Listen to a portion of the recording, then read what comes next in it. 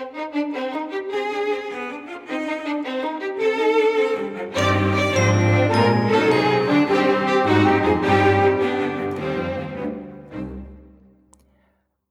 you're listening to the Running Technique Tips podcast with Brian Martin, and I'm now joined by my co-host Lisa Biffin. How are you going? I'm good. I'm really good. I'm having a good week. Well, I am actually now. I had a few headaches yesterday and today, but nothing that an actual full good night's sleep can't fix. Excellent. And some painkillers. Actually, painkillers and a coffee. I know that it's probably not the best thing to be relying on the coffee to fix it, but it works. I think coffee's almost in the wonder drug category, I'd reckon. It's in my wonder drug category. So, is coffee a superfood? Yes. Well, I think there will be a lot of people out there that say yes. So, I'm feeling really good. What about you? I'm not too bad. I'm continuing to battle through the very frigid Ballarat winter, but have managed today to get my midweek long run done. So I think I did about an hour and 30-something minutes this morning. So yeah, that's excellent. I think next year you're going to have to book like a European vacation over the winter. Either that or just go to Darwin or, somewhere a little bit warmer. Anywhere but Ballarat. Anywhere but Ballarat, yeah. A lot of people do that. They have a midwinter Christmas in July or August type holiday. But yeah, it's about this time where you've really been into the deep, dark winter for a good month or so that it starts to wear on you a little bit. And yeah, I have had a couple of weeks where, started to get a little bit grumpy, a little bit kind of, I don't know, a little bit of man flu floating around here and there, just, struggling to get out there in those freezing cold winds and rain. But you have. So what have you done this week? It has been freezing and windy. I actually saw an Instagram post, I think it was, of Lisa Waitman, very well-known Australian marathoner. Yes. Who, tiny little thing who got bowled over in the wind. It was that strong. she literally got blown off her feet. So you're not quite that small. You got a bit more weight behind you. But how did you fare in that wind? Well, look, as you know, the wind does slow you down a little. So I've just managed to survive it. Let's just put it that way. And last week, I was trying to push up into a kind of a new training plateau. So I'd kind of done 4 or 5 weeks of averaging around 70-something kilometres a week.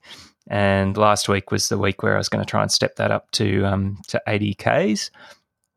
And yeah, so the week kind of panned out with, I start most of my weeks with a rest day on a Monday. And me too. I love a good rest day. Oh, it's so good. It's something to really look forward to when you're either on or just completing your long run on a Sunday, where you just know I've got tomorrow off. Yeah. Look, hats off to those that double up on a Monday. I actually physically and mentally can't do it. Yeah, no, I can't. So, yeah, I just did a couple of easy runs on Tuesday.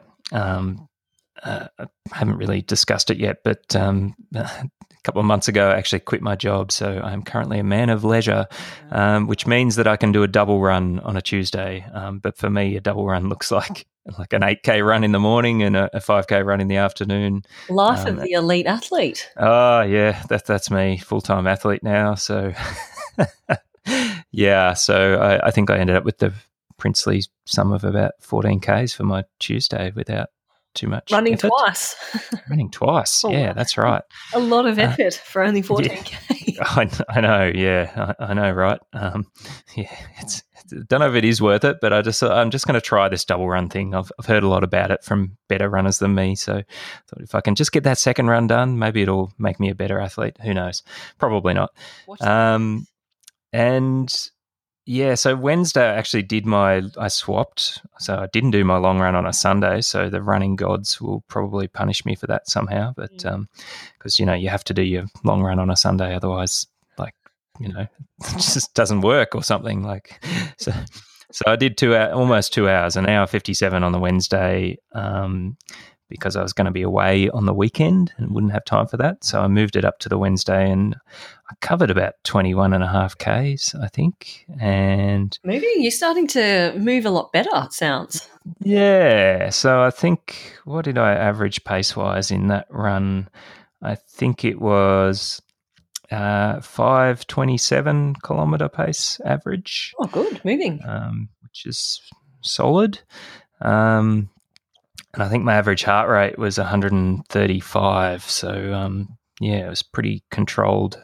And I've really been trying to build up to being able to run a 2-hour long run really quite strongly, but without, really stressing my body too much. Well, the way you're going, you're nearly going to run your marathon PB in training. Well, no, I'm definitely going to avoid doing that. I don't want to run my race in training.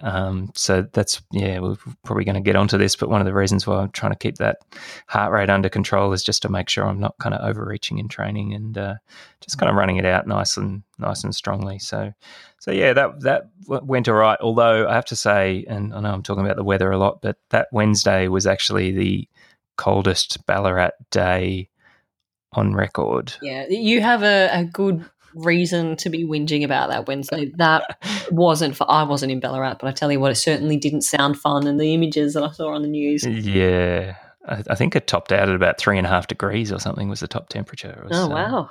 It was crazy, and it was wet and it was windy and it was generally pretty awful. One thing I did do on that run was change my proposed route because the weather and the wind was so bad. So I actually ended up doing a lot of back and forth on a really sheltered section of trail. So I was going to do this big giant loop, but just the weather conditions were so bad. I just thought I just need to try and get into a slightly nicer microclimate. So I did. I stayed a little bit flexible there and just changed my route a little bit. What's your mental state like in the wind? Because I know mine. I just turn into this negative grump when it's windy. I go from being a super upbeat, positive person, and then in the wind, it's like I have an alternate ego. Yeah, look, I think I'm a bit similar. I do not enjoy running in the wind and the rain. And yeah, I think you and I joke about it that we read somewhere that Kenyans don't run in the rain. I reckon that's a pretty good policy. Oh, gosh, well, I don't run in the wind. Sometimes you just can't avoid it. But, at this time of year, it's just something that you've got to get out and get it done. But, yeah, if you can be flexible with your route and try and get out of the wind a little bit, it certainly makes it a little bit more tolerable. And what else? Oh, so Thursday I did about 50-something minutes, and I did a few of those little I did a few of these little Arthur Lydiard slow hill. They're not hill sprints. They're just kind of like a kind of a short hill effort, probably about a 60 or 70 meter, using a full, proper, strong, sprinty running gait. Do you have any? Have you written about that on the blog or put any videos on the YouTube channel? I actually haven't written about that on the blog in the past, but I did make a video which I haven't actually put up on the YouTube channel, but I will do that, and we can link that up to the show notes. And then everyone can critique my my weird and wacky Arthur Lydiard slow hill running, which I did. So essentially, I did 6 efforts up this hill. I'm just finding that I'm doing that actually basically as a really specific running strength training exercise, and it's just something I can do at the end of a relatively easy run on a Thursday. Just getting up and down this hill 6 times. Yeah, really find the end of that given the glutes and the hammies, a good workout, as well as kind of really stretch out all of the tendons and muscles in the feet and lower legs as well. And I'd had a look at some of the material on the Lydiard Foundation website, where they've got some old lectures of Arthur Lydiard talking about some of the hill training that he had his athletes doing, and that because they did that kind of training, they very rarely had those kind of overuse tendon type injuries, because they were really working and therefore protecting those areas, their bodies, quite a lot by doing that. So okay, yeah. That's a good point. They would have to be one of the more common type of overuse running injuries, wouldn't they? Look, lots of people get, problems with their feet and lower legs in particular, and those are the kind of injuries and niggles that either slow you down or can stop you running. So I guess anything you can do to try and I heard someone talk about prehab the other day. Yep. so not rehab, but prehab to try and prevent injuries. I guess you could consider that type of session as a potential prehab session. So I'll be interested to see if it does have some magical protective properties for me as well. Are you quite susceptible to that? Look, in the past I used to get a lot of shin injuries in particular. So the kind of classic non-specific shin splints, which could be a whole range of causes and whatnot. Anything from you might have a stress fracture, or you've stressed out your soleus, or you've stretched out some of the kind of deeper muscles that sit underneath your soleus as well. So it could be a whole range of issues that cause shin pain. But yeah, I used to get a lot of shin pain, but fortunately these days not so much. I probably credit just doing a bit more strength work and being a bit more aware of the way that I'm running to reduce the amount of kind of shearing and twisting forces on that lower part of the leg by just being more stable and better aligned. So yeah, the rest of the week it sort of petered out for me a little bit on Friday and Saturday. I can't remember what happened there, but I only ended up with a couple of shorter runs there, maybe like a 7 and a 6K run. But then on Sunday, that's right, because I had to go away on the weekend. So Saturday was minimal amount of time, so I ended up running 5K on Saturday. And then Sunday, I went for a run with my brother. Company, Mr. Isolation joined the world. Yeah, that's right. So it was good to run with someone else, and particularly someone who was happy to run at my speed. Yeah.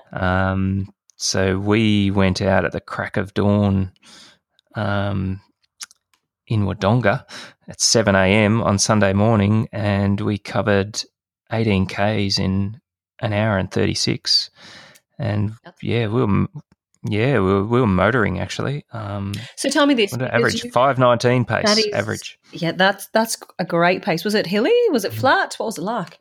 It was really quite flat, and they've got there's a few places where they've got those old former railway lines, and nice. They've converted this area into a really nice rail trail, and they've kind of built up the surface with some of that nice granite sand sitting over the top of a clay base, and it had this weird kind of mix of what looked like recycled glass fragments scattered over the top, and it was just an amazing, really nice surface to run on.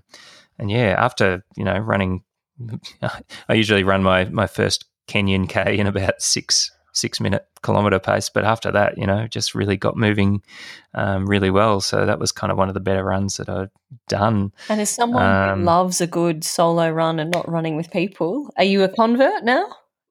Look, I really quite enjoy running with other people. The challenge is finding someone who wants to run at a pace that's appropriate for where you're at fitness-wise, and particularly, and we're going to get into this later, since I've kind of adopted this slightly more patient and slower running philosophy, there's not that many people around who want to go for a 2-hour run, who, probably going to end up barreling along at 5-minute K pace or faster, which is actually just too fast for me at the moment. So yeah, when it happens, it's good. And yeah, we're just having a good chat along the way. So obviously the time goes a lot quicker when you're having a bit of a chin wag. So yeah, I don't mind it. It's just finding someone, the right kind of person to train with. Otherwise, yeah, sometimes you're kind of better served to train by yourself. Yeah, no, good point. So what did you get K-wise in the end? You're aiming for 80. Oh yeah, you're right. I don't think I quite hit it in the end. I ended up with about 77.5, just because of that extra bit of travel I had to do on the weekend. So the Saturday run got cut short. But yeah, no, that was good. So I'll almost take that as an 80K week, and next week hopefully I'll get into the 80s. What about you? I had a good week too, actually. I came off a race that I had done on the Sunday. Not that I raced it, I did it as a bit of an effort. And so I had a bit of an easier start to the week, a bit of a gentle fartlek on the Tuesday. And this week was the start of me. My two main sessions of the week were my Wednesday midweek long run and the Sunday long run. So I've got the nanny in, so I can now get out the door on the Wednesday. I want to build to 90 minutes, so I got out for 60 minutes. And I've also got a specific goal of wanting to run a lot of those long runs over hills because I'm not doing a lot of volume and not only training 5 days a week. I'm not so much worried about what my pace comes out at the end, but I feel like running over the hills just gives me that extra little bit of strength work that I can't find the time to get in. So that was really nice. Chased a few hills, had another easy session on the Thursday on the track, just a bunch of 400s off only 30 seconds rest. How many is a bunch? A bunch is 10. 10? Yeah, so 10 by off 30 seconds. Off 30 seconds, and the aim was to run them in about 88 seconds. Okay. So just feeling comfortable, not overstretched, but I guess having that 30 seconds goes so quickly. Yeah. By the time you finish and you got hands on your hips and you're huffing and puffing, you look down and you think, oh, God, I've got 5 seconds, I'm going again. But so is that sort of roughly at about your a 5K type effort or pace? Yeah, I'd say that it would be. I'm not sure what that equates to. Over 5K, you might have to plug that into something and give me an answer to that. Yeah, off the top of my head, I'd say maybe it's about 19 minutes or something. So, started off in 89s and actually worked down to 86s and felt amazing. Actually, it felt like I was moonwalking. So that's good because 86s is like that's sub 18 pace, I reckon. Yeah, so just it ended up in sort of about doing two of them in 86 seconds, but it was really nice just easing into them. It was a really cold night too, actually, so just gently going through them. So I love that session, actually. I quite like 10 by 400s. Dial into a pace and away you go. And then I had a couple of shockers on the weekend. Life got in the way for me. 2 really bad sleeps, one with little people keeping me up and giving me sort of 1 hour sleep intervals, which is small humans have got a lot to answer for. Which is really not a lot of fun. So I woke up Saturday morning, and I'm not sure if this happens to other mums and dads out there, but through the lack of sleep, I felt hungover, like I'd had about 85 wines and I hadn't had any. Well, I think that's right, isn't it? Because not sleeping, basically you end up performing mentally and physically as if you were drunk. Yeah, well, I felt like I felt drunk minus the fun, so... You missed out on the fun part. Oh, dear. So I was meant to do a session. I was going to do 2 1,500-metre fartleks followed by a 4K tempo. I'd said that I really wanted to start introducing tempos on my Saturdays, so I was just going to dip the toe in the water with a short one, but eventually got out the door, and the fartleks, I actually can't even remember running them. I just thought, I'm sleep running here. I had a bit of a hammy twinge, and I just thought, this is just all going in the wrong direction. So I actually pulled the pin. Yep. And I thought, I like it. Yeah. In that circumstance, what have you got to gain by keeping going? You've got so much to lose. Exactly. And I just thought, what are your main goals? And they are the Wednesday and the Sunday. And I had a 2-hour run on the Sunday planned, and I wanted to chase some really steep hills in Gerringong. There's this amazing coastal trail, and I thought, pull the pin now, get some rest, wake up, feel refreshed. So it's exactly what I did, and I got up Sunday morning and I felt $1 million. So I was really happy with that decision, actually, to not force something that just wasn't happening.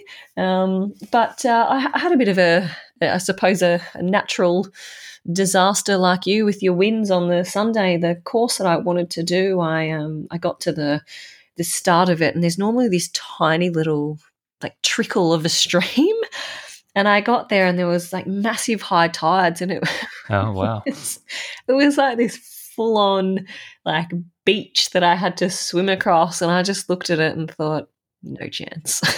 Yeah. So, like you, I thought, right, I'm going to readjust this course. And high tide, the moon got in your way. Oh, it literally did. And I thought, you know what, I don't mind just, getting my toes or whatever wet, but when I'm going to have to wade through like waist high. Yeah, it's a bit extreme. It's a bit extreme, and it wasn't very warm, and I just thought, nope, this is not meant to be today. So ended up just going on a random adventure. I don't even really know where I went. Every sort of hill that I saw and random street, I ran down it. And it was fantastic. I had such an amazing run, chasing hills, ended up running 5:21s as my average as well, which really blew me away. Right. That's speedy. Yeah, I was actually really shocked. So I tell you what, having rest and sometimes just listening to your body when something's not going right, it really pays dividends. So I was really happy. And in the end, I actually got 70 Ks for the week after, bailing on that session. So that's good. Did you wear your heart rate monitor on that long run? Oh, so I didn't. I took it with me and I completely forgot to put it on. So I wished I had have, because I felt effortless. It was one of those days where it was just, nothing was too hard. Yep. I love those days because you have all these plans going through your head. I'm going to train like this. I'm going to do this. I'm going to achieve that. And then you get out the next day and you can barely run 6-minute Ks. So I take those good days when I get them. Yeah, absolutely. Well, that's good. We both had good days on Sunday. So really, really good week. Really pleased. Big positive step in the right direction as I move closer to my proper marathon block. I'm calling this a pre-marathon block. It's 3 weeks with a focus on those Wednesday and Sundays. Yeah. So mission accomplished. That's very good. And we're going to talk about your marathon plan in a couple of weeks, actually. Yeah. Once I've finished it, I've got a bit of a draft floating around, so we'll pick it apart and look at maybe the good things, have a debate about some of the things that you and I may not see eye to eye on. Yeah. I think you're going to force me to write mine down because mine's just in my head and I'm making it up. So I'll write mine down and then you can pull mine apart after I take you to task on yours. Yeah, I think that's a good idea. So, so good weeks. But what are we talking about this week? Well, I'm glad you asked. We're actually going to talk about slow running and how slow, if it is possible, to be too slow after this short break.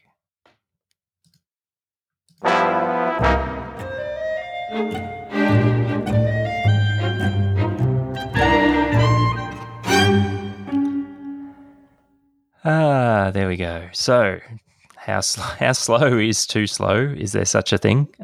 That's what we're talking about for this week's topic of the week.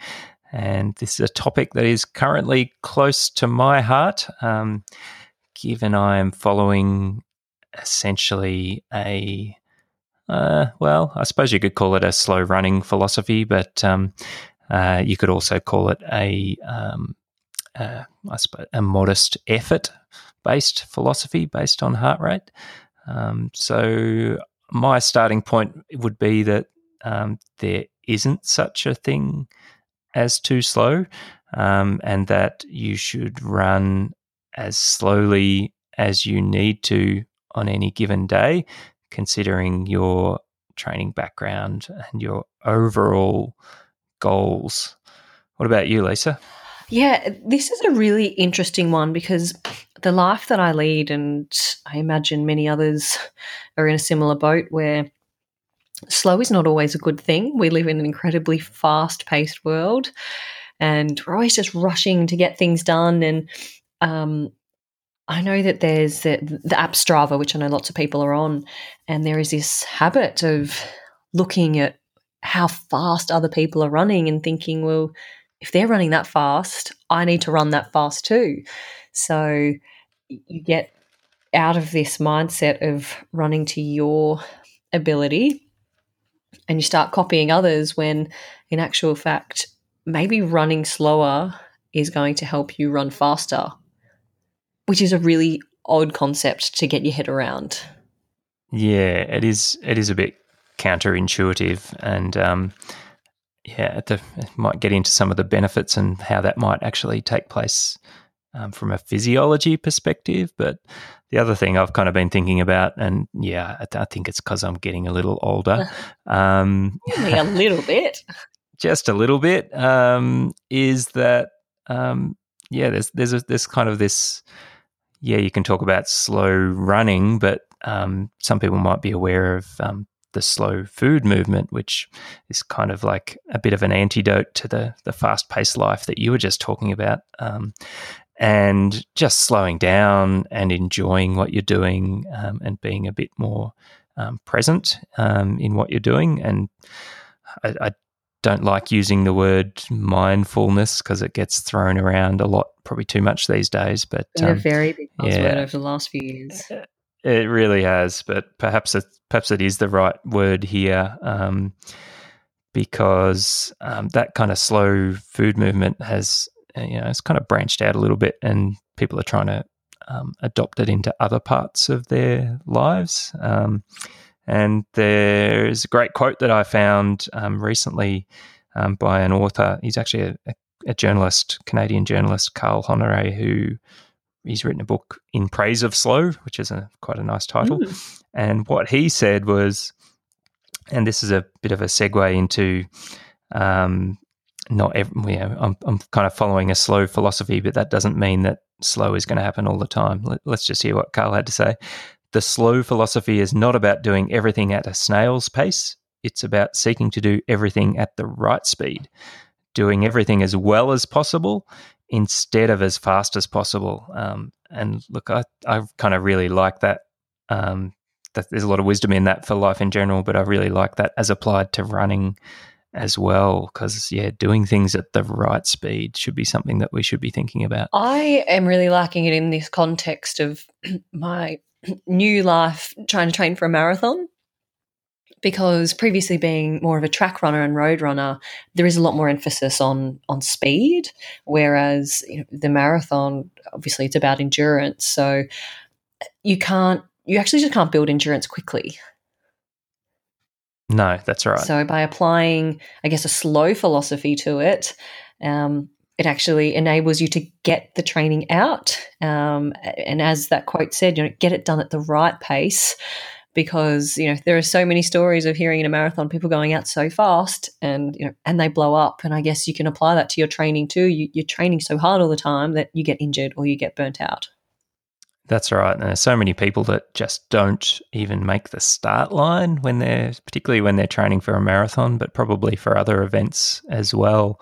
So that kind of slow philosophy, I think at least increases your chances of getting to the start, and doing so in a way and by doing very specific training that's actually going to benefit you in a physiological sense for the marathon and for other running as well. So if you had have asked me, is there such a thing as too slow prior to taking on this marathon, my answer would have been yes. Yep. Now that I'm doing this marathon training, my answer and my perspective has definitely changed. And there's a couple of reasons for this. And first of all is I came into this marathon journey being incredibly unfit and having no base whatsoever. And also previously in training, I'd sometimes find myself getting quite frustrated by not hitting certain times in sessions or not running a particular pace for a run. And I was actually losing the simplicity of what running actually is and that enjoyment. And I was becoming so obsessed with the watch. Whereas now with that mentality of, well, it doesn't actually matter how slow I am running because I've got a really big goal. And even if I get out and do 30 minutes at 6.5 minute K pace, that's 30 minutes extra than I've done if I had have, cracked it because I wasn't running 5 minutes or under and just given up on the session. Yeah, that's right. And look, from just getting into that, going the right speed. So I decided when I did my first marathon last year in 2017 that I would mostly follow Phil Maffetone's his 180 formula. So basically the way that works is he basically says this is almost an arbitrary number, but the important part is the product of this formula and what it does for your running. So he starts with 180. You subtract your age from that, and then that gives you a number which he suggests that you do the vast majority of your training either at that heart rate or in a range, say 10 beats below that. And what he's suggesting is that that's actually a zone where you'll be using completely aerobic systems, which means that, there won't be any anaerobic effects. You won't be accumulating lactic acid.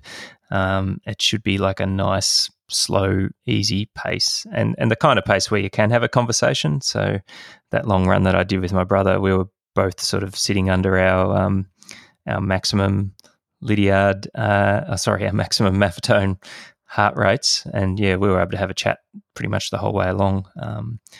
So it's a good kind of easy conversational pace. And last year, when I kind of was starting out, and actually at the beginning of the year this year, at 137 beats a minute, struggling to run 6-minute K pace. And, if I was going up a hill or there was a headwind or whatever, then it would be 6-minute K pace as necessary. But what I found over time last year, and probably more so this year, as I've built up my base a bit more, that kind of training effort. So for the same heart rate, I'm actually running a little bit quicker now. So, we're talking about that. What did I average? 5:19?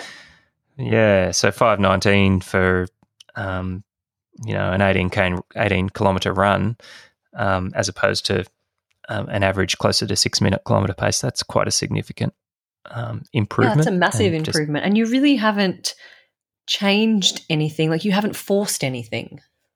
No, I haven't had to really strain to achieve that. And, Arthur Lydiard said, train, don't strain. But it's such a good point, because I know that there's a fine line, I guess, between pushing yourself but straining. Yeah, there is. And if you're going to be straining the whole time, particularly if you're training for a marathon, like you're almost certainly going to come to a point where you either burn yourself out or you get injured. Mm-hmm. So from the standpoint of someone who doesn't have much experience in running marathons, which is me. And me.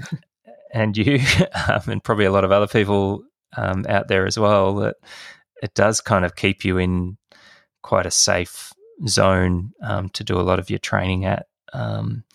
So it's got a lot to like about it. And particularly when, most people are running the marathon in about 4 hours. So I would kind of argue that there's almost zero benefit in doing a whole lot of faster running in preparation for the marathon. And look, I'm probably going to argue with myself here, because I did write an article on the blog, I don't know whether it was 10 years ago, but it might have been about 8 years ago or so, where I was talking about long, slow distance and how for some runners it might not actually be the best approach.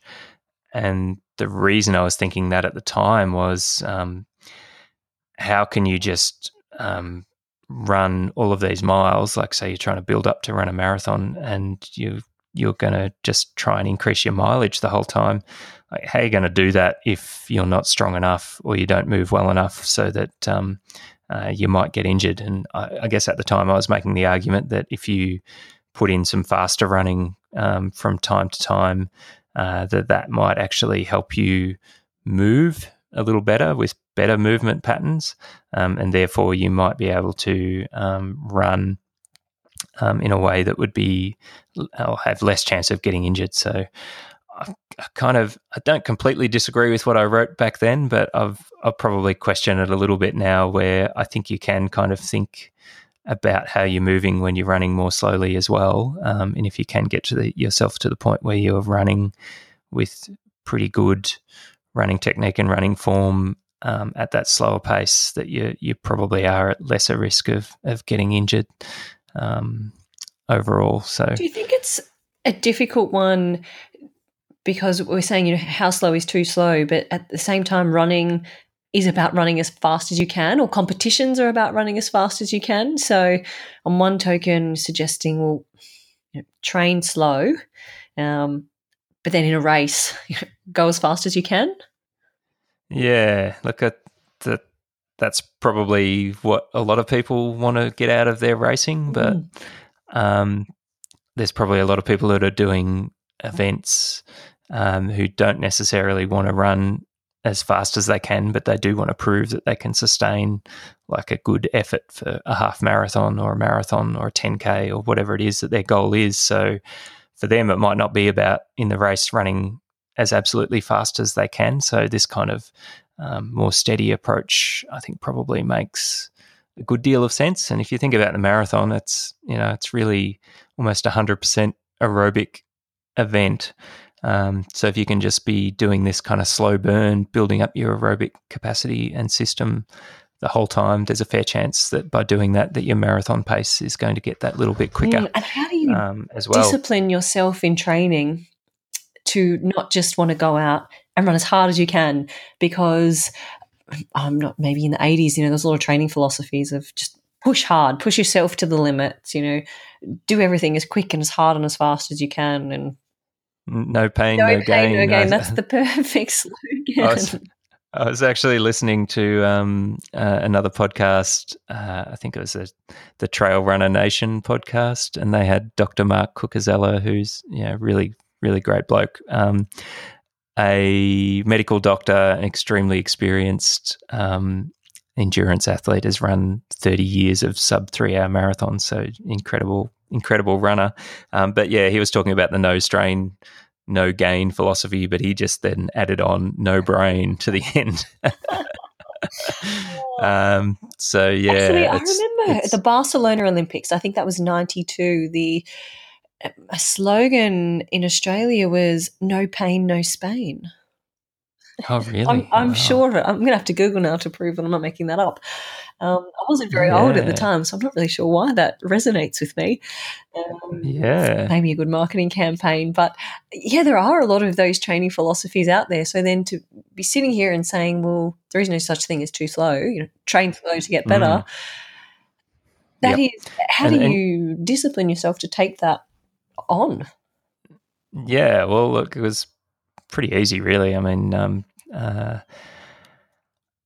you've got to have that long-term view for your training in the marathon, and if you don't, you're probably not going to make the start line. Look, I was certainly really paranoid about not making the start line last year, so I was happy to have a training philosophy that would basically keep me in check, because we're all sort of type A driven personalities as runners, so we want to be kind of running further and faster and all of that. But just knowing that you had that big goal in and a long-term goal in place was enough to kind of keep me in check to a point. So I guess it's not so much about slow is probably the wrong terminology. It's more about training within your, I guess, limits. And if that is a 7-minute K for jogging pace, then it's a 7-minute K. It doesn't matter that you might be doing 5 minutes.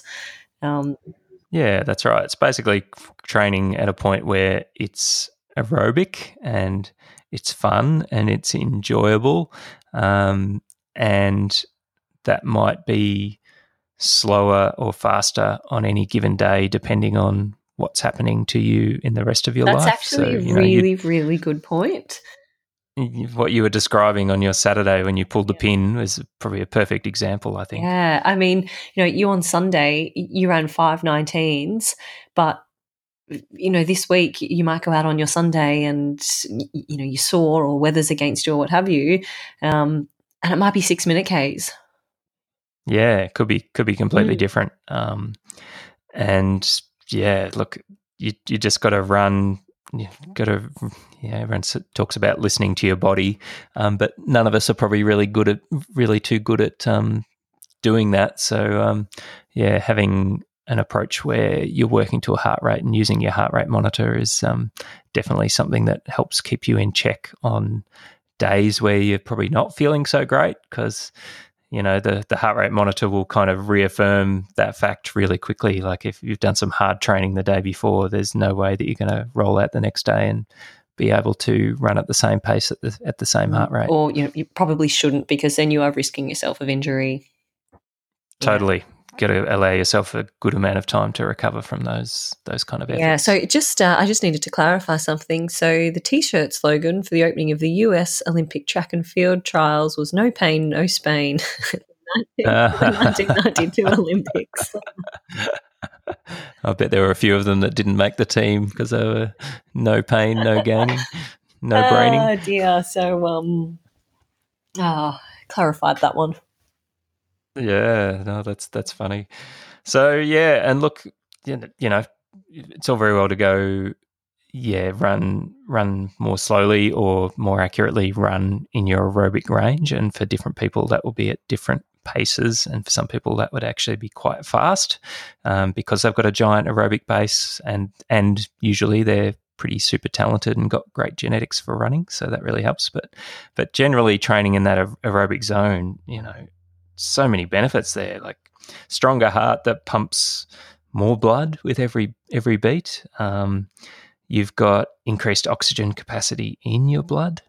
Your muscles will become kind of riddled with a much more dense set of capillaries. So blood is going further and deeper into your running muscles, and then your muscles basically learn to process and use that blood and the oxygen supplied more effectively and efficiently. And the one that I kind of forgot about was something that Peter Snell, who was one of Arthur Lydiard's runners, won gold medals in the Rome Olympics and Tokyo Olympics in 1960 and 1964 in the 800 metres twice and 1,500 metres once. He was basically looking into, I'm doing all this steady state aerobic training and training, well over an hour, and what was actually happening physiologically. So he became an exercise physiologist after he finished running, and he kind of discovered that after about an hour, you've kind of fatigued out your slow twitch muscle fibers, and then you start to train your fast twitch muscle fibers.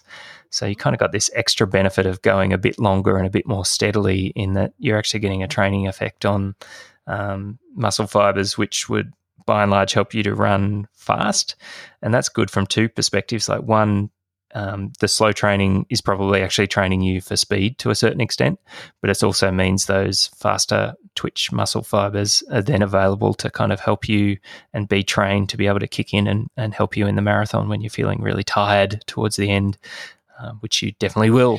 Well, I'm about to find that out. But the only time I'm probably going to argue that there is such thing as too slow is when you're looking at doing like specific speed and interval type of sessions, because if you obviously you're long slow running, there's a different purpose to that. But if you're stepping onto the track or an oval and wanting to do repetitions, you're not really getting a lot of benefit running 5 by 400 meters at the same pace that you're doing your Sunday slow jog.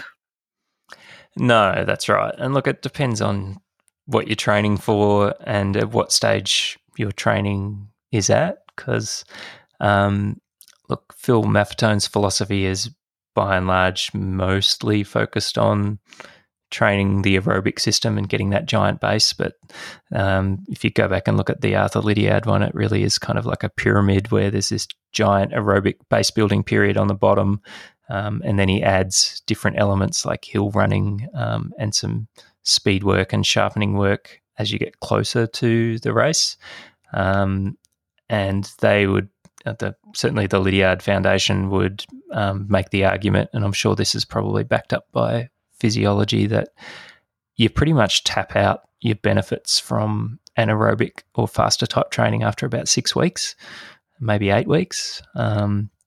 So yeah, you wouldn't get any argument from me that there's benefit in doing some speed work and anaerobic work in the lead up to your important race, but I would probably argue that you kind of need to be doing it all year round, and you certainly don't need to be doing a lot of it if you're training for a marathon as opposed to a shorter event.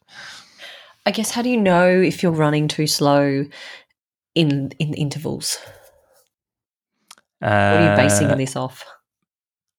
Well, are you sort of getting into the kind of, 5 by 1 kilometre type? Yeah, so that's quite a popular session. So, for example, if someone was heading out and they're going to do 5 by 1 kilometres around an oval or on a dirt path, and they're a 6-minute kilometre jogger, what sort of paces should they really be aiming for to know that they're actually getting the proper benefits, what they're meant to be doing from that session, as opposed to just jogging it and ticking it off? Yeah, look, I'm struggling a little bit because I probably wouldn't suggest that a 6-minute jogger do that session in the first place. But I probably would think maybe less so much about the pace. And unless you're quite experienced and you've got a good background behind you and you've got a specific pace goal, then that kind of session would be something that you'd be trying to teach yourself to hold your 5K race pace. So that would be a specific purpose where you would probably look at pace over effort or heart rate. But for other people, if you were trying to get a benefit out of that, then you basically, and this would be a good time to go and get your Daniel's Running Formula book out, because he defines a whole series of pace targets for runners of different abilities. But yeah, if I was going to do that session now, I'd probably do a fartlek instead for a similar kind of purpose. But I would look at trying to get my heart rate up in the effort sections into the kind of 160s. Yep. Just, which, other people you could go a little bit harder than that. But for me at the moment, I'd just be trying to get to the point where I'm sort of dipping slightly into that 5K effort area. But yeah, I'll personally, I'm not going to be doing much of that sort of training for the marathon. If I was building up to a 5K, yeah, I'd do a short block of that kind of training. But yeah, right now I'm not going to be doing too much of that. So there's not really such a thing as too slow, I guess, to wrap up. It's more what is the right pace for you at that right point in time to enable you to continue to improve and build without getting injured. Yeah, that's right. And look, if you're just going to follow that kind of philosophy of building up your aerobic base, then over time you're going to see your easy pace start to get faster anyway. So what you thought was too slow before might not be that slow into the future. Yeah, great. So now we're just going to have a talk about kind of implementing this on a practical level after this.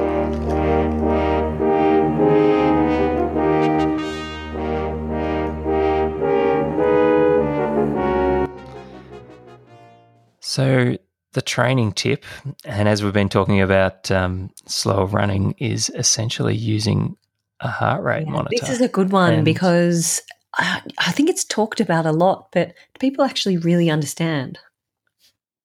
I'm not sure. I think probably there'd be a lot of runners out there who do get it and do understand what their heart rate is telling them, but there's certainly probably a lot of other people who focus probably first on their pace and their pace and goals. And that would have been me until this year. 100%. Yeah. So I had... Yeah. Me too, until recently.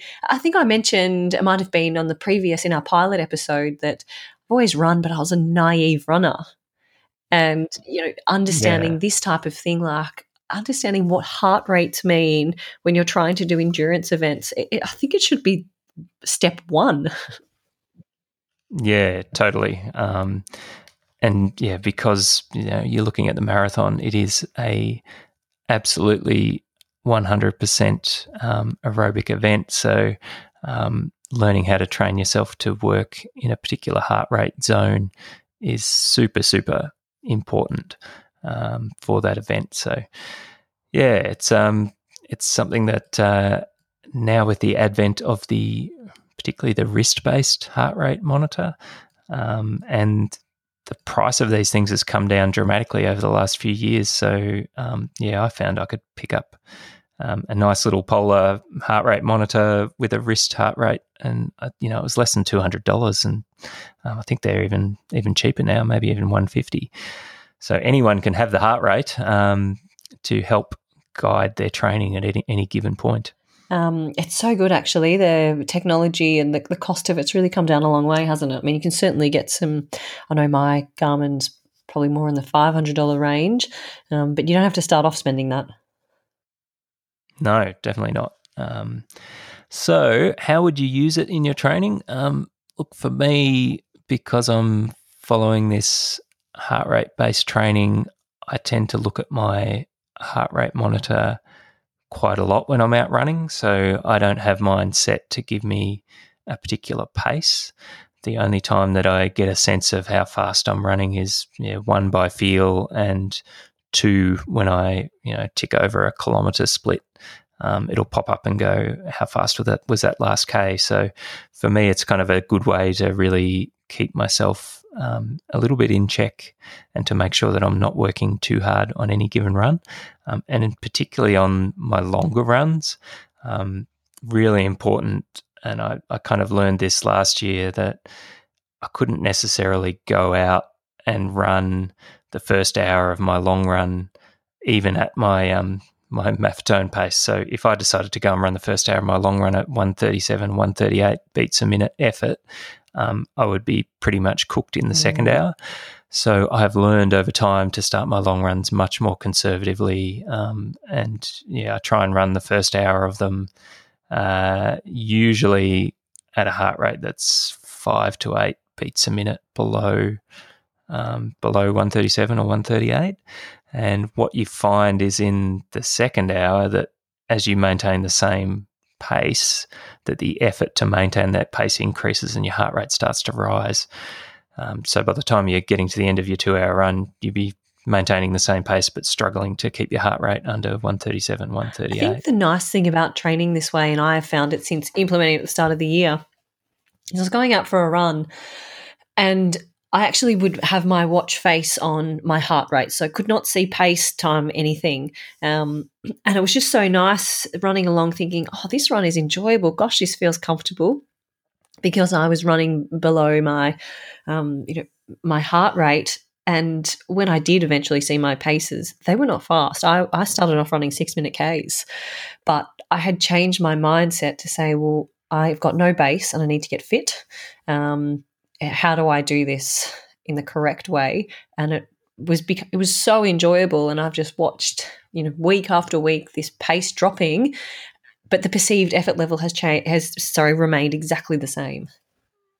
Yeah, that's the thing, isn't it? It's like it's quite rewarding to be able to tick along a little bit faster, and it's not super fast, but a little bit faster than what you were doing, a couple of months before or the year before. Yeah. So it's just a nice, easy way to kind of progress. And running. I know that you love a good solo run, and I'm certainly someone who prefers some group running. But when I started at the start of this year, I actually did my long runs, which weren't that long. I was doing them on my own because, as you had mentioned earlier, I couldn't actually run the pace of the other girls in my group. They were, running 5-minute to even 5:30s. And that was, I couldn't even talk running that pace. So that was sort of a sign to say, go away and get fit or find somebody who's going to run 6-minute Ks with you. And I didn't have anyone who was prepared to run that slow. So I just went and did it on my own. And then now I am running with the group, and it's great. I've got, friends, and I've got this easy effort of running, but I had to be very disciplined. Yeah. It's funny though, because,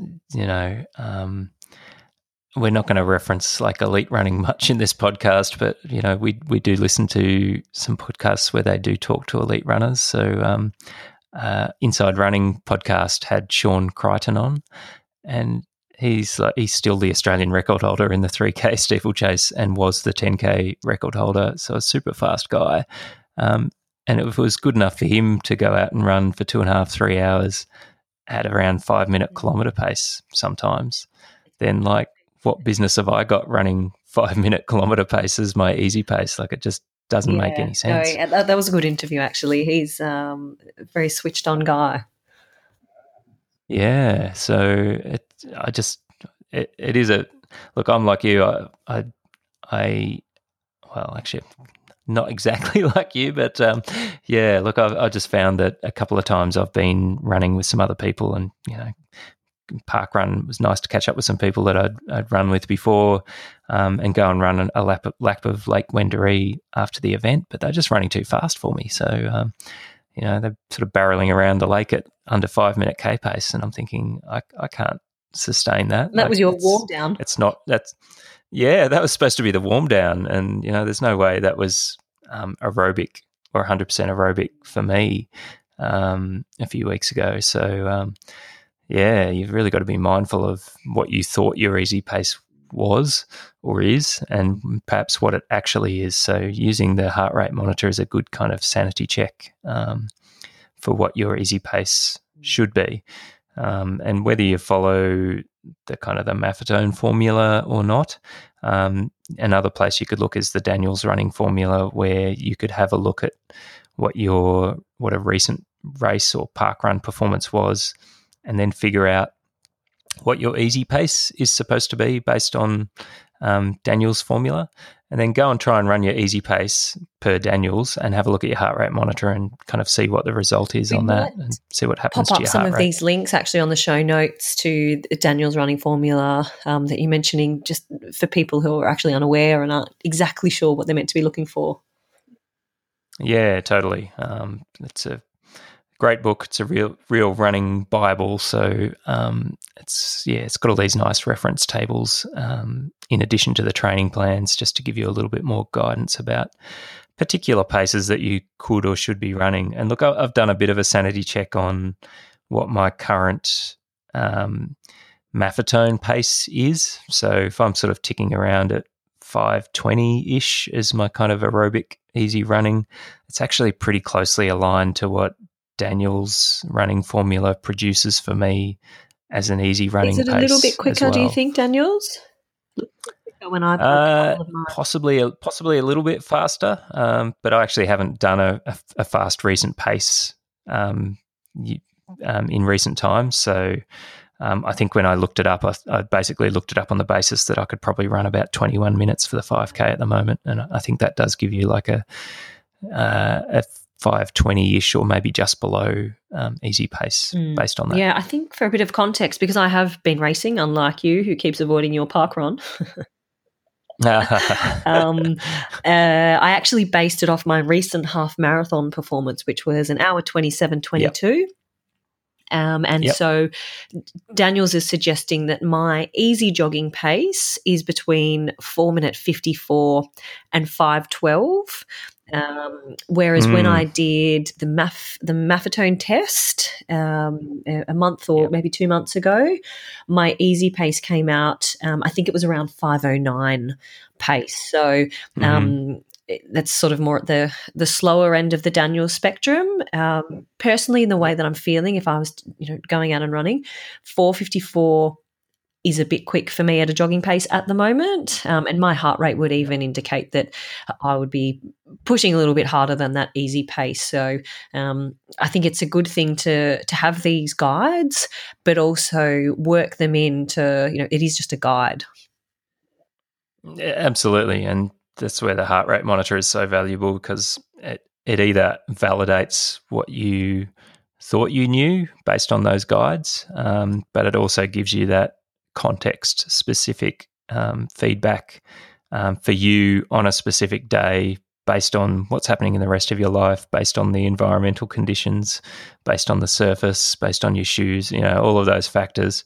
So it's just going to make you be able to make more fine real-time adjustments to your pace. I didn't wear a heart rate on Saturday when I pulled the pin, but the way that I was feeling, I guarantee if I had have popped that heart rate on, would have skyrocketed. Yeah, probably would have been would spiking. have really been spiking. So I know my body pretty well to be able to respond to what I should and shouldn't be doing. But if you're new to endurance running or endurance sports and you don't quite have that background, then the heart rate, it tells you a lot.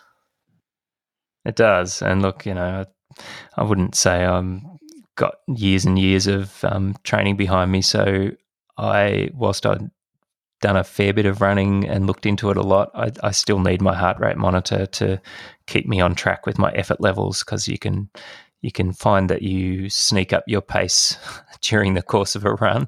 And I've particularly noticed, pace and heart rate will kind of go up if you're thinking about something that was stressful at work or annoyed you or whatever. So it's good to actually have that monitor just to kind of pull you up, because sometimes, your mind might drift onto something that's either going to make you run faster or just stress you out, and therefore your heart rate goes up. So it's a good little sanity check there to make sure you're not filling up your happy running time with unhelpful, stressful Definitely. thoughts. And I think you just, if you're going to have a piece of equipment in your running toolkit, invest in that heart rate monitor.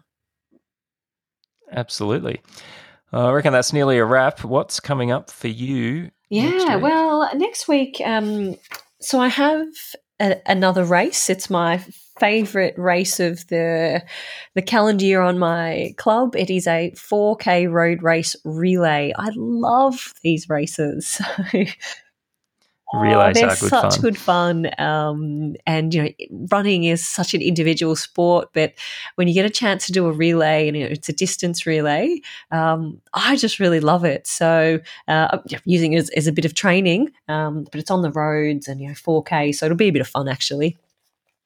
So that'll be good. Obviously, I'm still trying to get in that midweek long run, which I need to do, and then the Sunday long run, 2 hours again, is my main focus. So a lot of the same really this week. Yeah. Yep. And marathon training gets a bit like that. It's not rocket science. You just got to get out there and run some Ks. Again, listening to a lot of podcasts that I like doing on these really long solo runs. You hear a lot of people say beware of the super session, which is something that is definitely sticking in my mind. So when I'm looking back at my training, I'm thinking, well, it's a good sign that I cannot pick one fantastic session out of any of my year to date. It's just been a lot of grinding. A lot of steady progress. Yeah. And look, for me, my main focus actually is, like you, the weekend long run this week. And I'm probably only I'm going to do 2 hours, but I reckon this time I'll be fit and strong enough to really run that out, feeling super strong and hopefully not at a great effort. I really want to get to the end of July feeling like I can do those 2 hour long runs and then really not be a big deal. Whereas, just kind of been slowly building up to get to that point. So I'm hoping this Sunday is going to be a good run, and it'll just give me the confidence to get into that next phase where we'll start to be running more than 2 hours. Scary. It's scary. It's hard. When are you going to race, actually? Let's just talk about that for a minute. Let's talk about racing. Okay, well, I have actually got a couple of things coming up. I've entered the Athletics Victoria 15 kilometre road racing championship, which is actually in Ballarat. You don't have to go far. No, very convenient. I'm a bit lazy with racing. Don't like to go too far afield. I'm trying to find the exact date that I think it's the start of August, 4th of August or something. I did look to do that. I really love that race. I've only done it once, but it's just I'm not good in the cold, so I opted out. Yeah. So I'm going to use it as a marathon specific training session, and try and figure out what my likely marathon goal pace is going to be based on where I'm at training wise. So what's the session? This sounds good.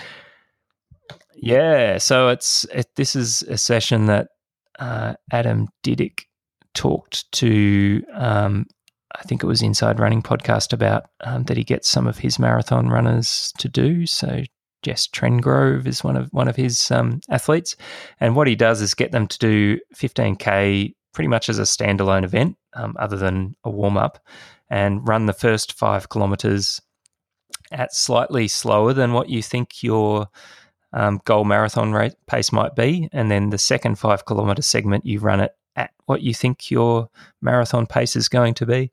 And the last 5K, you run slightly faster than what you think your marathon pace is going to be.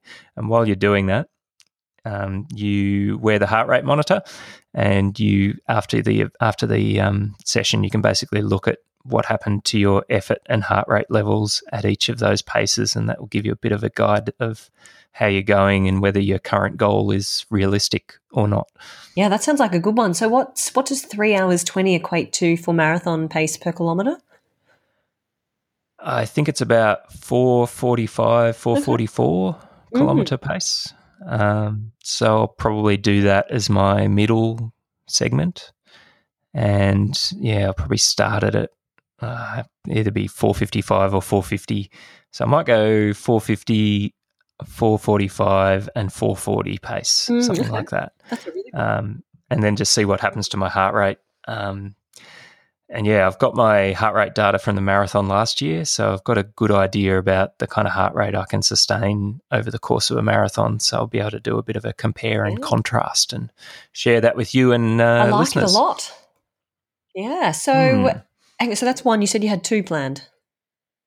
Oh, yeah. The other one is I'm doing this crazy race on Flinders Island, which is a very small island between the Australian mainland and Tasmania, in the middle of Bass Strait. So I'm doing a pub-to-pub run. Hang on. Are you doing the run or just going for the pubs? The 2 biggest... well, it's good that the race actually finishes at the pub, because I'll be tucking into a recovery beer afterwards. But yeah, they run this race between the towns of Whitemark and Lady Baron. And they're the 2 biggest towns on the island, and they're not big towns. Like, they're very small towns. I think there's only about 800 people that live on the entire island. But yeah, so this is a 26K-ish road race, and I think this year they're doing it from Lady Baron to Whitemark. So that's on September the 1st, I think. So it'll be about 6 weeks out from the actual marathon. So are you actually going to race that? Put yourself out there? Yeah, I reckon. I think I'll do that because it's going to be quite up and down, and the surfaces will be a bit strange. I don't really know what to expect, but my plan was to basically do it at a marathon effort as opposed to marathon pace, because I'm pretty sure there's a 10K climb or something. So I don't want to kind of run 4:45 pace up a 10K climb, because that could completely cook me. So it'll probably end up being a bit slower than marathon pace, but I'll do it at a heart rate or an effort level that's sort of similar to what I'd be doing in the marathon.